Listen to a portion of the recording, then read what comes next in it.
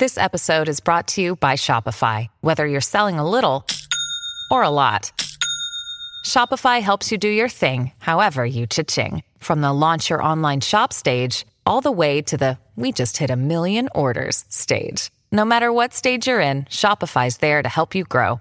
Sign up for a $1 per month trial period at shopify.com/special offer, all lowercase. That's shopify.com/special offer. This episode of Manage Smarter is presented by Admall, SalesFuel's sales intelligence program for media and agencies that helps sales teams sell smarter. Learn more about Admall at admall.com. Welcome to the Manage Smarter podcast with hosts C. Lee Smith and Audrey Strong. We're glad you're here for discussions on new ways to manage smarter, hire, develop and retain talent, improve results, and propel team performance to new heights. This is the Manage Smarter podcast. Well, if you are an attorney, an architect, an accountant, some sort of professional services type person, or know somebody who is, I know you all do, you definitely want to listen to this episode of the Manage Smarter podcast. Hello, everybody. I'm Audrey Strong. I'm the Vice President of Communications here at SalesFuel. And I'm C. Lee Smith. I'm the President and CEO of SalesFuel. Yeah, we haven't talked about business development for professional services, and that's why we have Doug Fletcher here today. Hi, Doug.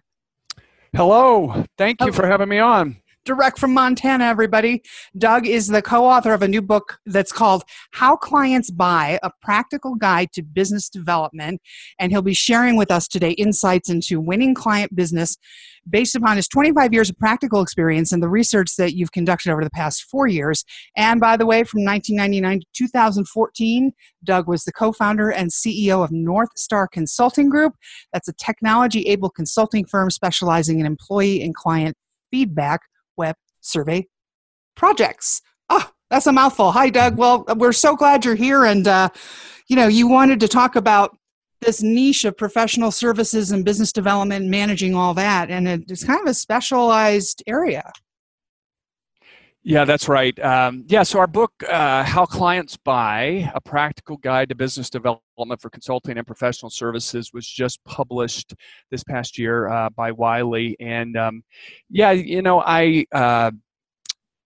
do think that selling a service is different in many ways than selling products, and our book is focused specifically on, as you mentioned, those of us in the professional services, consultants, financial advisors, architects, engineers, attorneys, you name it. And I think we have some special challenges in our fields that much of the literature and training out there around the broader topic of sales is not serving our needs as well. And so that's why we wrote the book. And I'm pleased to say it's being well received. So maybe we've struck a nerve out there somewhere.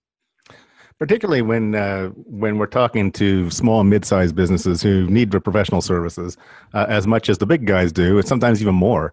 One of the things that they always seem to, they said they look for when they're researching a company that they may want to do business with. They look at the social media, they look at the ratings, the reviews, the number of years of experience in the field. Referrals, of course, are really high on that list as well. So, when we're talking about trying to build the business of a professional services company, it's really not just contingent on the salesperson, but it's really a function of everyone that's providing any type of customer service. Anybody that has any contact with a client at all actually has some impact on business development, right? Well, that's exactly right. And you bring up a good point. I mean, there are plenty of us out there that are solo professionals. But in many cases, you work within a team context, and you're in a firm, a small, medium, large size firm, and there's a lot of touch points between the client and the expert service provider, and so it's a complex. It's a complex process, and there's a lot of ways for things to go well and for things not to go well. And as I mentioned, earlier, it's I think in many ways it's very different than buying a product, and so that's the gist of our book, and why we felt it was important to talk more about that. So, how do clients buy professional services?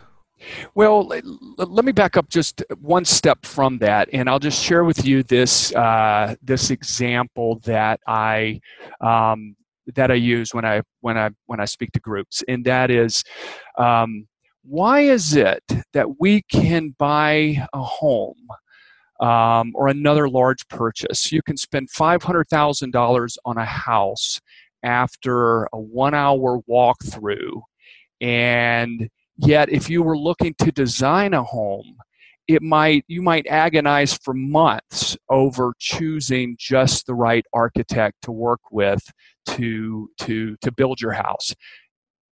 Why is that? Why can you buy a house in an hour or a car in an hour, and yet you'll spend weeks or months or longer agonizing over which financial advisor to use or which architect, and so forth. And I think the biggest difference is in what is versus what could be.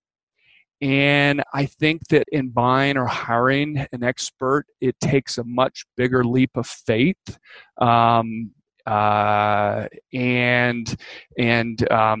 it feels riskier. It feels scarier. There's so much more uncertainty. So I think there's a level of relationship. I think there's a level of respect and trust and a human connection that is a part of the client's buying journey that is maybe not present to the same extent when you're buying a house or a car or another large purchase.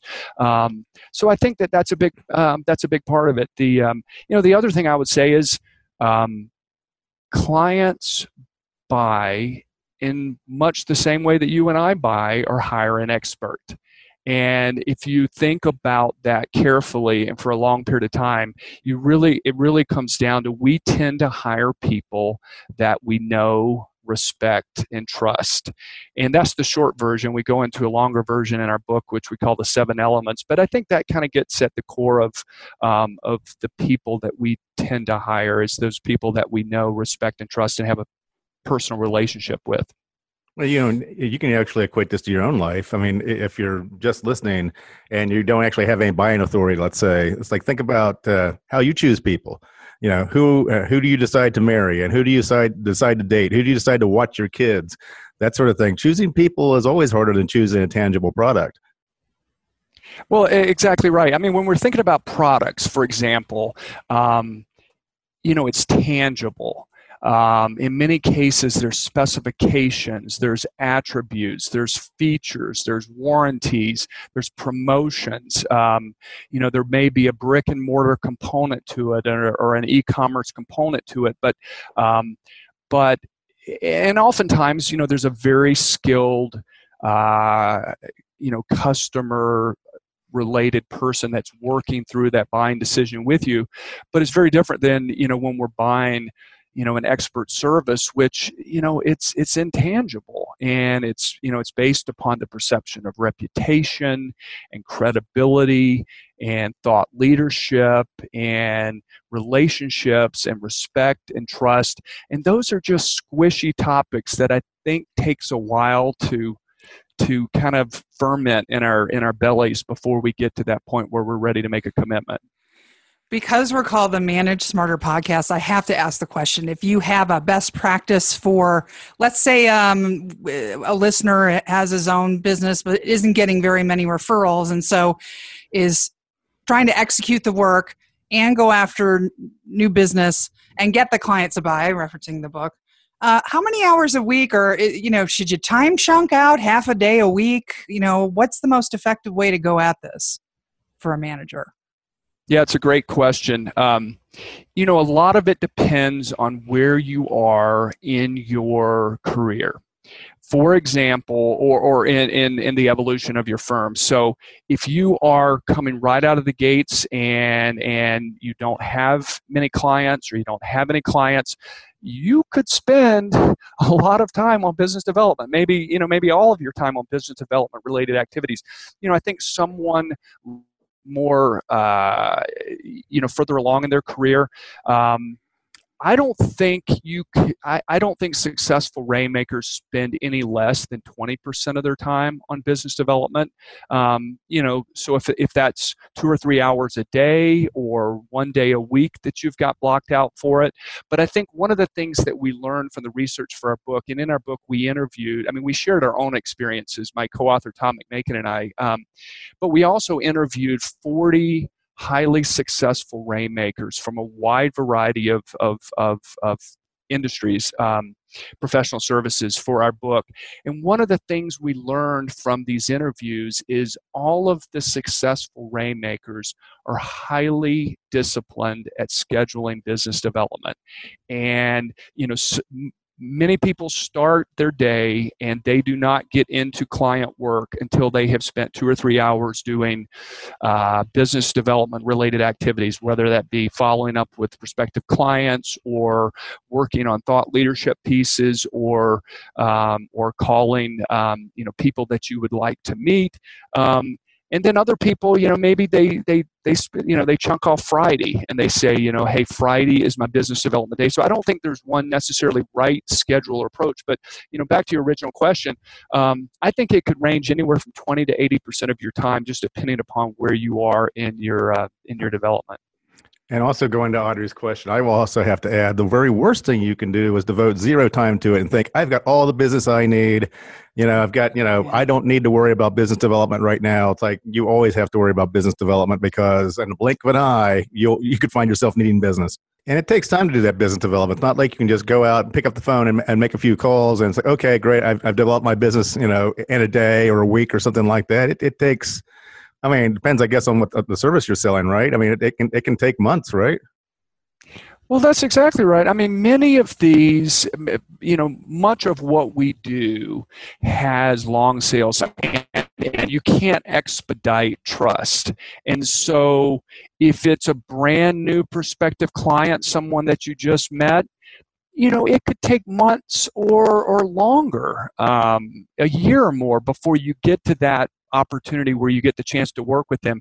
But rare, if ever, do you have a call with a new prospective client and you're working for them by the end of the week, right? That just it just doesn't happen very often. So these relationships take time to build, and it's something that we need to be doing often and continuously, because it could be months before we convert someone that we would like to serve into a paying client. You talk about service, character, and help, and that's sort of the trinity of the approach to enticing a client to buy what you're selling. Can you talk about that a little bit? Yeah. So one of this might be blasphemous to bring this up on this wonderful podcast, but one of the things we learned from these interviews with these 40 plus highly successful rainmakers was that the original working title of our book was how to sell professional services, or selling professional services, or something to that effect. And it was just a working title. But when we interviewed these rainmakers, they had a negative, visceral reaction to us calling what they did selling.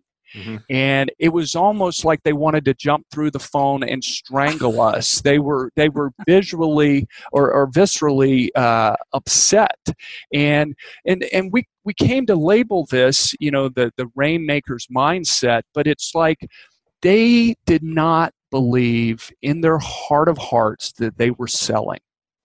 They were at a particular topic, and they were serving other people. They were helping people define and understand their problems and needs, and they were there to help serve them. And so we kind of, from that, we kind of, developed this mantra of, service, not selling, help, not hype, and character, not charisma. And just genuinely trying to be helpful and caring is what we labeled this rainmaker mindset. And and it's what they believe in their bones. It's not just like crazy talk. It's they perceive that's what they're doing, and I think it's an important distinction. I'm sitting here nodding my head. I'm thinking, you just defined what sales is, right? Yes, and. Yeah. And you guys, you guys work, I mean, you talk to a lot of highly successful people, and many of them may be in product sales. And I have never been in product sales. I've, except maybe like Boy Scouts in high school or something. But, I've spent my life in professional services. So, maybe what we're writing about does translate to products. Maybe it's not that different after all. Yeah. And the thing is, professional services are not commodities; they're the farthest thing from it. So it's not like, I'm going to give you an hour of my time or something like that. I need to be compensated for it because I can't scale that. Once that hour's gone, it's gone. A product, on the other hand, though, it's like I can just manufacture 1,000 more of them and sell them. Well, that's exactly right.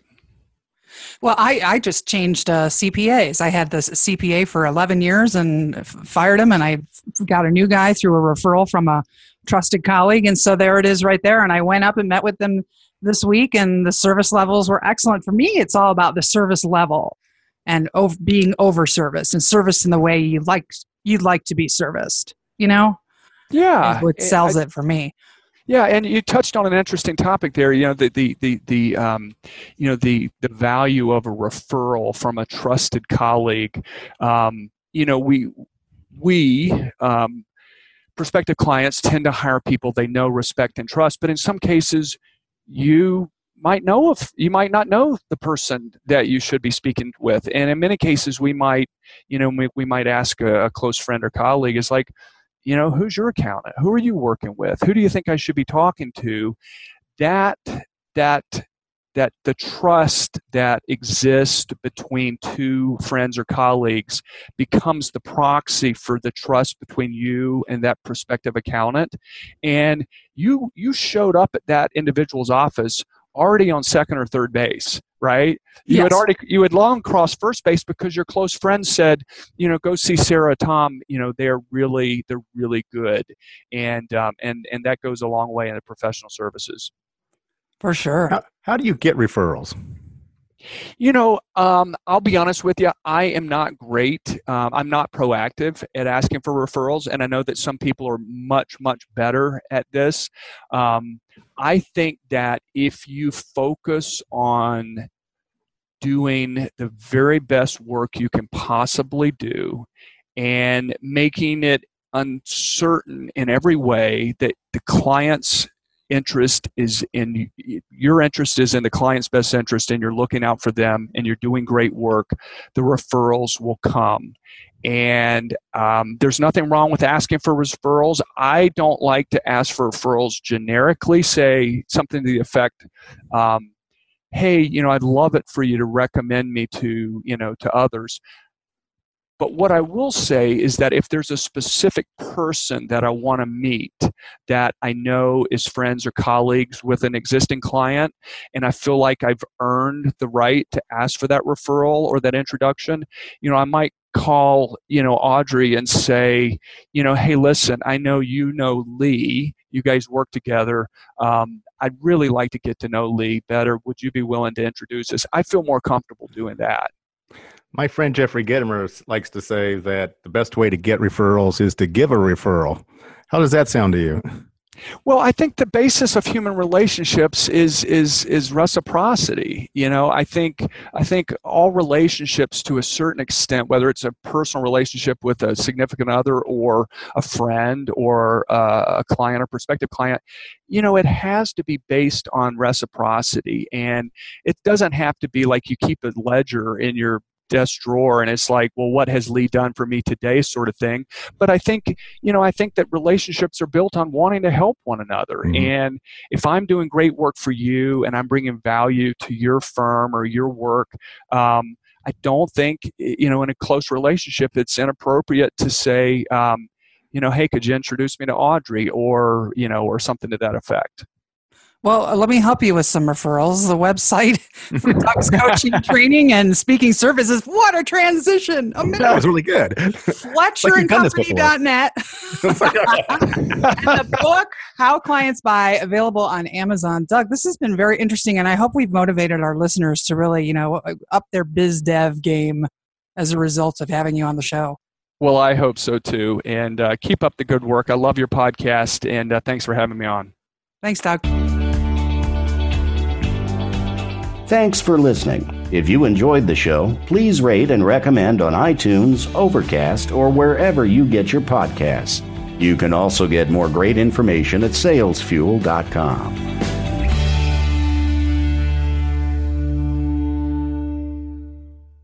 This podcast is a part of the C-Suite Radio Network.